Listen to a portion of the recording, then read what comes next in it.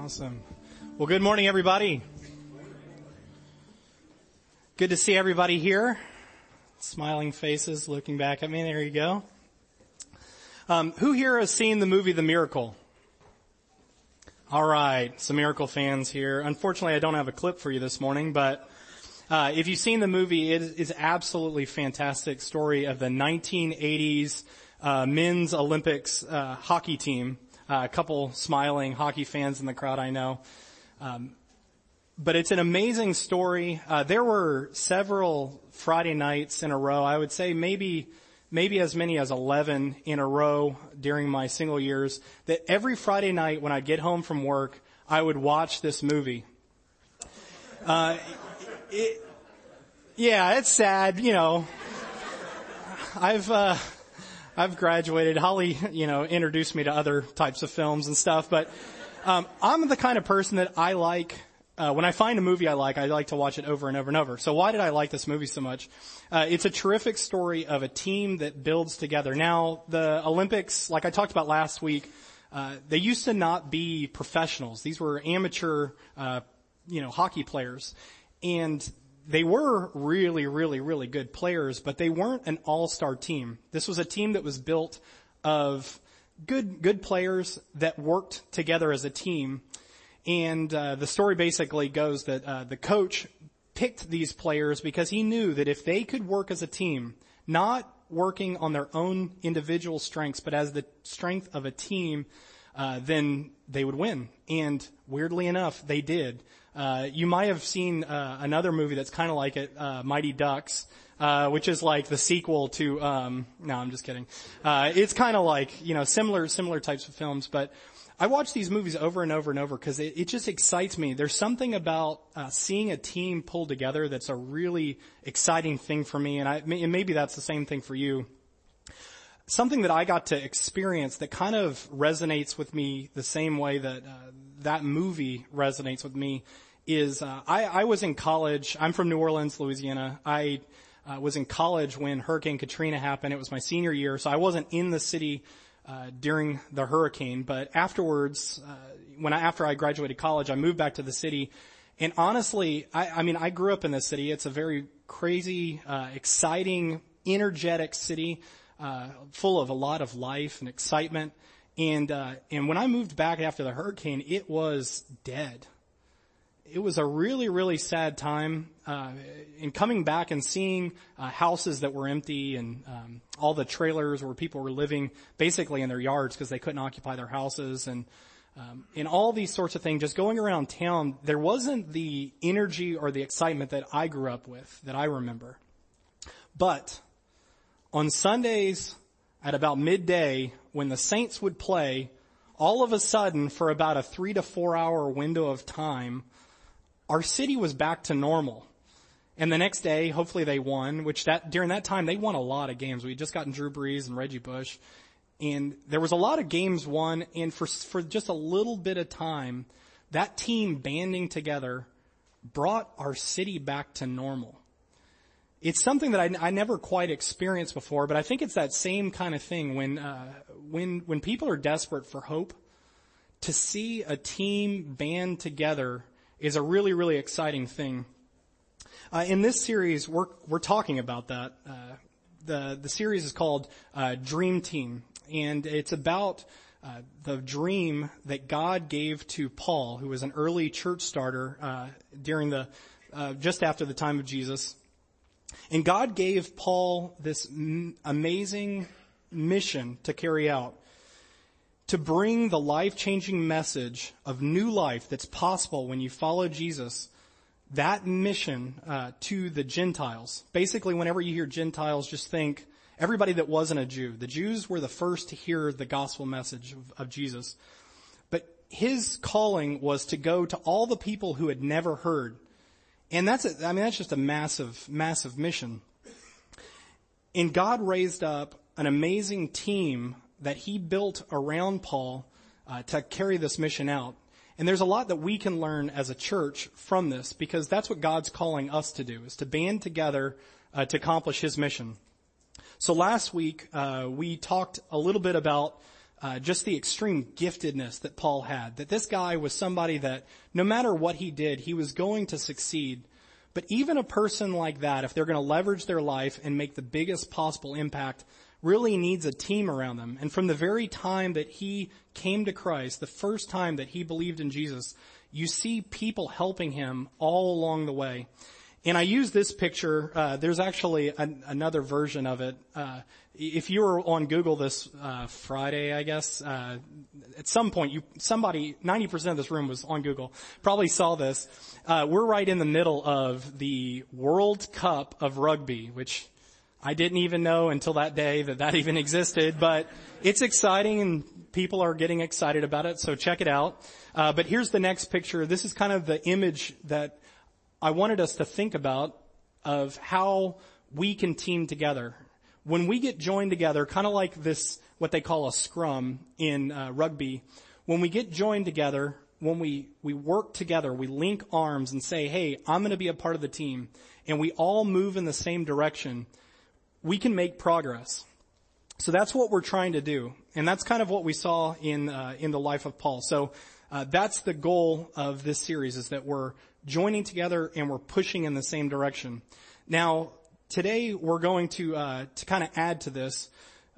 We're looking at an aspect of team, that basically will allow us to succeed for the long term. If we can pull together and we move in the same direction, we can see a lot of impact. We'll multiply the impact that we could possibly do by ourselves. But if we're going to succeed for the long term, there's an aspect of teaming together that we're going to have to make sure, we're going to have to be very careful is in place. Today we're talking about how to stay united. Now, I apologize for all the sports analogies. I think in terms of sports, so football, baseball, basketball, everything like that. There's tons of sports analogies that I'll probably draw during this series.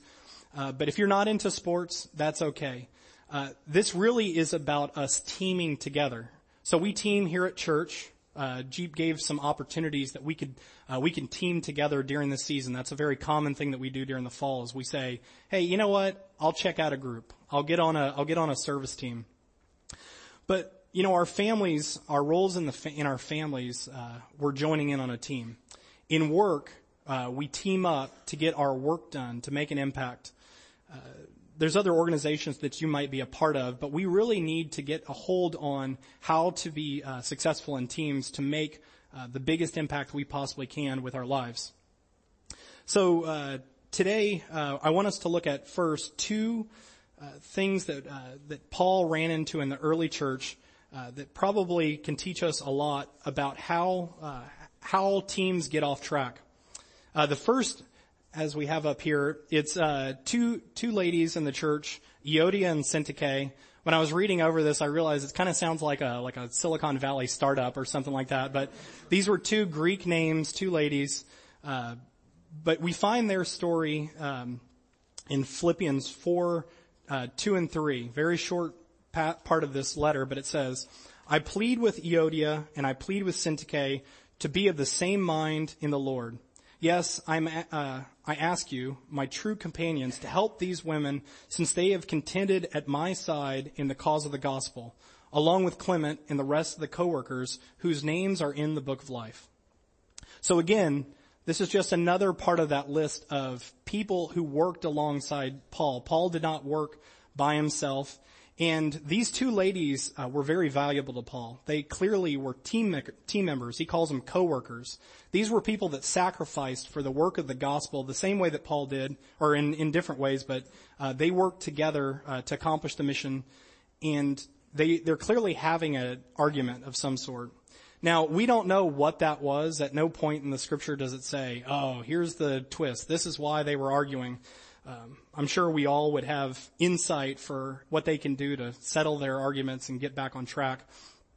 But this was a big enough problem that Paul is writing a letter to the church, and he includes this little segue about this rift between these two ladies in the letter. Can you imagine that? It's as though Paul, I was going to call you Paul. There you go. Well, that is your name. There you go. It's as though Jeep got up here one Sunday and said, hey, now, I have a matter with Barry. And so, But I think it's serious enough that I want to tell everybody so we can all learn from the thing I need to correct Barry on. Jeep, if that ever happens, I'm teachable. We'll take one. I appreciate that doesn't happen, but this was a serious thing. So Paul says, hey, let me CC a couple of other people from the church on this thing, and I'm going to tell everybody what's going on between these two ladies. This was really, really serious. The second rift that we see is in the church of Corinth, and it's found in 1 Corinthians 1:10, and it's literally the first thing that they talk about in here. It's basically they were taking pride in some spiritual heroes that they had in the church, people that really invested in their lives early on, and it says in verse 10, I appeal to you, brothers and sisters, in the name of the Lord Jesus Christ, that all of you agree with one another in what you say, and that there be no division among you, but that you be perfectly united in mind and thought. My brothers and sisters, some from Chloe's household had informed me that there's a quarrel among you. What I mean is this. One says, I follow Apollos. I follow Paul. Another says, I follow Apollos. Another, I follow Cephas. Another, I follow Christ. This was a really, really big problem.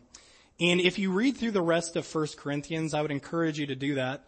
You'll see that this church, they were a young church. They had a lot of good things going for them, but they had a lot of stuff that Paul had to call out and say, hey, guys, you can't do this. Even people that don't know Jesus don't struggle with this stuff. There were a lot of problems that Paul had to call out, and this is the first one in this letter that he says, hey, guys, we need to pay attention to this.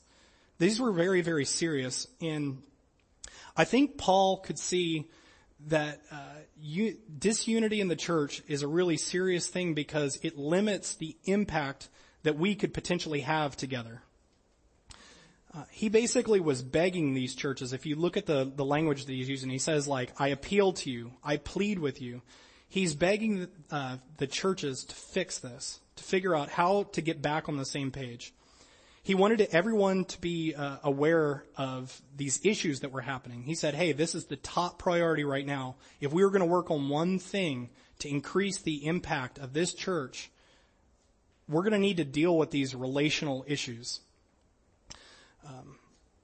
So why was it important for Paul to address these issues in the church, disunity? Disunity has the potential of limiting the impact that the church has. So as we band together, if there's problems in our relationships, if we can't join together and move the mission forward, it limits the impact that we have. Another thing is that when you have people like Euodia and Syntyche who are high leaders in the church, if they can't get it right, it trickles down all the way to the bottom. So this becomes kind of the normal way we do things. Hey, listen, they can't get together and they're high status. You know what? We don't have to do that either. They're not serious about clearing up relationships or getting things right in this church. It limits the overall impact of the church when we can't get things together. So how do we experience this? What does disunity look like? The New Testament actually talks a great deal about disunity and things that come up. And when you hear this list, you'll probably say, hey, I've seen that happen before. How about this one? Jealousy. Have you ever seen jealousy rise up in a group of people? I'm sure most of us have seen that one boil up from time to time. Desire and coveting. Selfish ambition. Wanting to be the top dog. Vain conceit. Ephesians 4:31 kind of lists off a whole bunch. Bitterness, rage and anger, brawling, which I'm guessing is kind of like fighting, slander, every form of malice. Most commonly, if we wanted to bunch all these together, is we want something, we have a desire, and we're not getting it. Another person is blocking us. And so what do we do with that? We see this all the time in our offices and our families, when we're dealing with friends. I think the older I get, the more I look at some of my relationships and go, I never would have thought we would ever see, wouldn't see eye to eye. That there would ever be a difficulty that would come between us in our relationships. We've all seen different things that have come up. So the question is, and this is really what we're going to focus on today, is how do we stay united? So we've seen that this is something that comes up. We have relationship problems from time to time. Even people that are in the tightest of relationships will have disagreements and things pop up. But how do we stay united? In Philippians chapter 2, verses 1 through 4, we kind of get a picture of some instruction that Paul gives to the church on how to stay united. So let's read that. Therefore, if you have any encouragement from being united with Christ, if any comfort from his love, if any common sharing in the Spirit, if any tenderness and compassion, then make my joy complete by being like-minded, having the same love, being one in spirit and of one mind. Do nothing out of selfish ambition or vain conceit. Rather, in humility, value others above yourselves, not looking to your own interest, but each of you to the interest of others. Some of you may have read this before and you've thought about this passage and how to apply this. But I'd ask everybody just to kind of think about this brand new. How do we normally approach situations? I think all of us approach a situation, and, as I was thinking about how I approach conflict, I think I always go into every conflict thinking I'm right? Because I'm a pretty good guy by my own estimate. I go into every single conflict thinking to myself, okay, I know how this is going to go. I've really thought this through and I'm very smart. So I need to teach the other person why I'm right.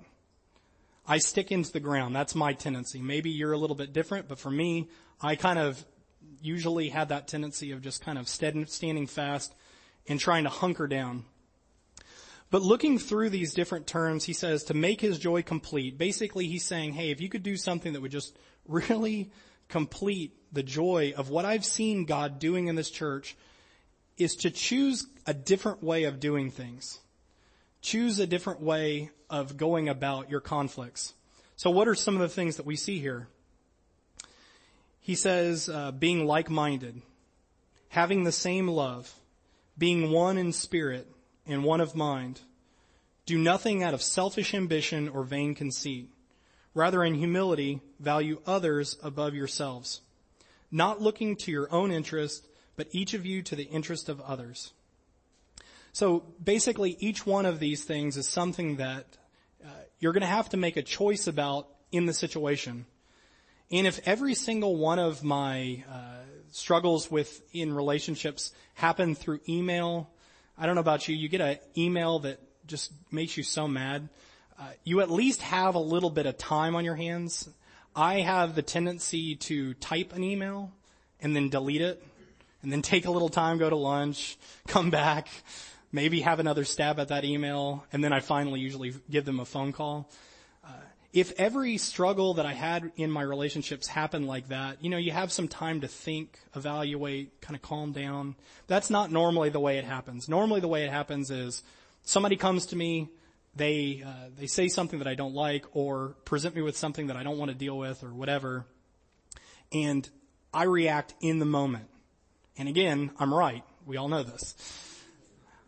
And so that's when the problem happens, is that I hunker down and I just react. So how do we practically choose unity in a moment like that? There's a few things that I think we can see in this passage that could be practical ways of applying this. One is stop trying to be right or get my way. So do nothing out of selfish ambition or vain conceit. Rather, in humility, value others above yourselves. The first step that I always have to take is to stop, get out of my little foxhole, stop hunkering down for a war, and just relate to the person. So if I can stop trying to be right and get my way, I already am in a better position to create unity in this relationship. The second thing is to choose to patiently listen and understand the other person. This is where you're looking out for their needs. You want to actually hear the other person. And I think I'm a pretty good listener, but I've learned over time that I normally have to listen to something 3 or 4 times before I really understand what the person is saying to me. You know, especially if I'm hunkered down and I have the point that I want to make and I'm trying to, I just want to hear their side so I can tell them why it's wrong. If I'm going to create unity, I need to ask questions. I need to clarify things that I'm not sure about. And we need to actually have a discussion. So choose to patiently listen. The next thing is to seek God's help. We really can't do anything in the spiritual realm without God's help. And Paul here is talking about a church. And when we come to Christ, we have all sorts of interesting changes that happen in our life. We're a new creation. We are changed from death to life. There's all sorts of things that happen to us as individuals. But as a body, as a collected work, we're actually united with Christ as our Lord, as our King, as our boss. We're actually, as a church, we are united together in Him.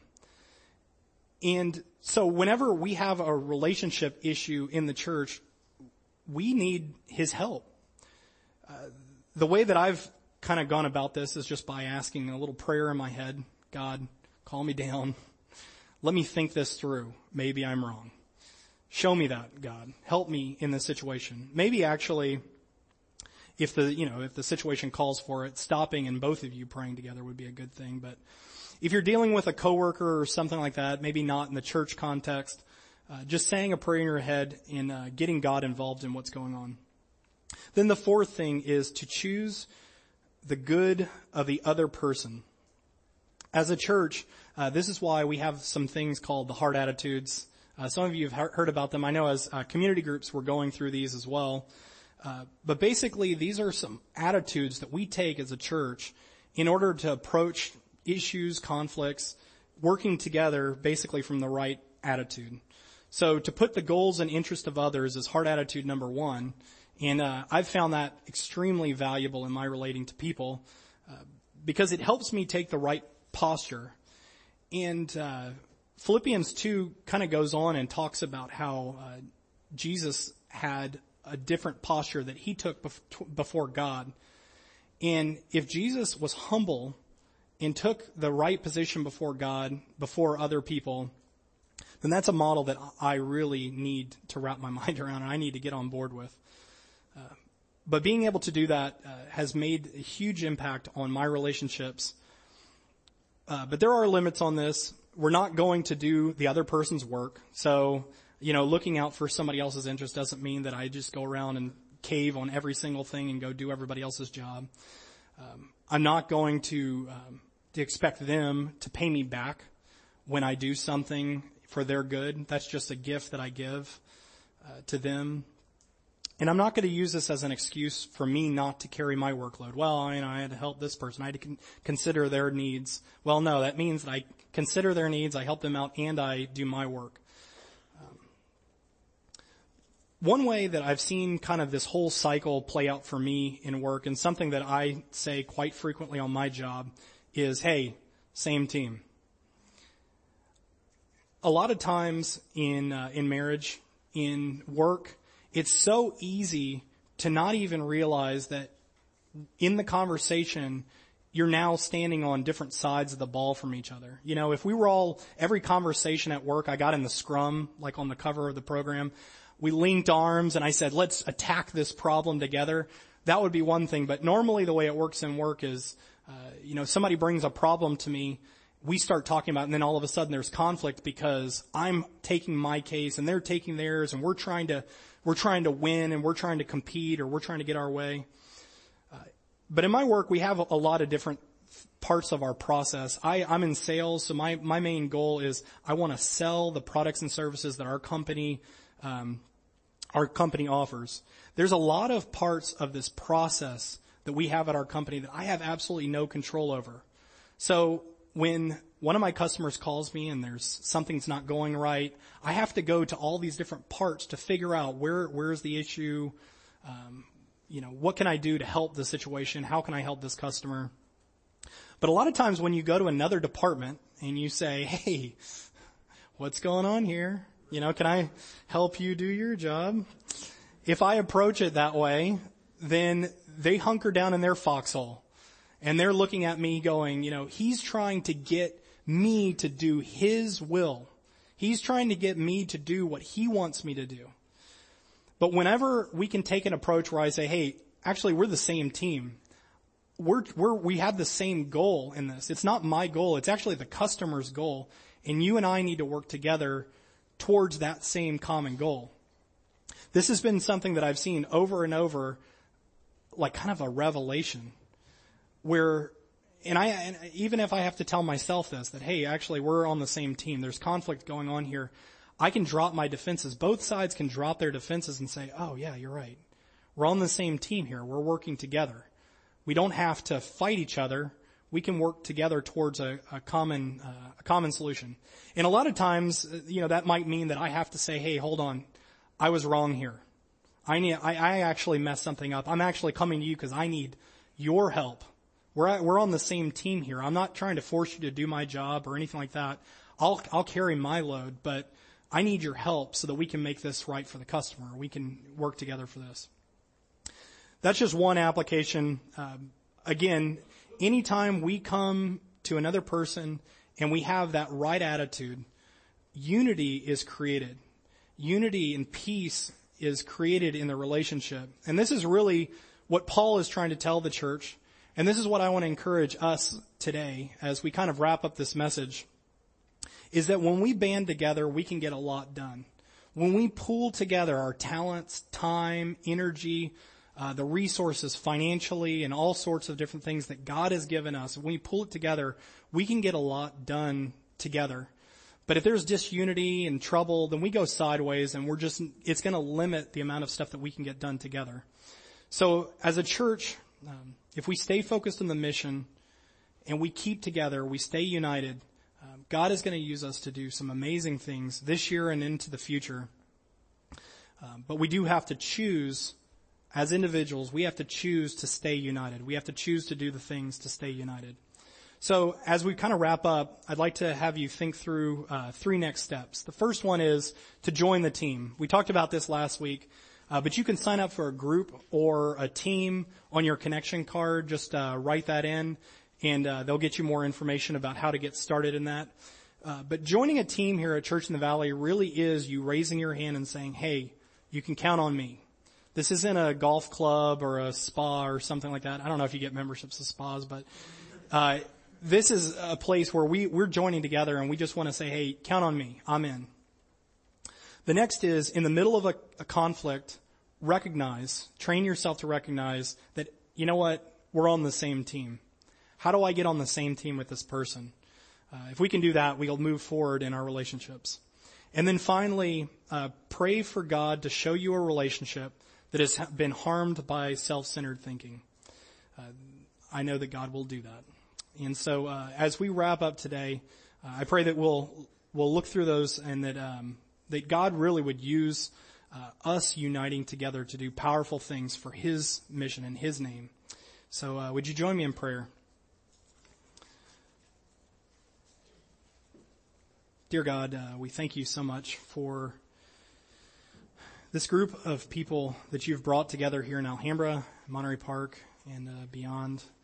And God, we ask you to work in this group. Lord, I pray right now that if there are any relationships that are not clear, if there's any relationships here that have disunity, have something between them, Lord God, I pray that you would speak to those people and that you would help us see a next step that we can take to resolve that conflict. And I pray that moving into the fall, Lord, that you would unify us in a way that we could stay focused on your mission and that we would honor you through our lives. Lord, we love you. Amen.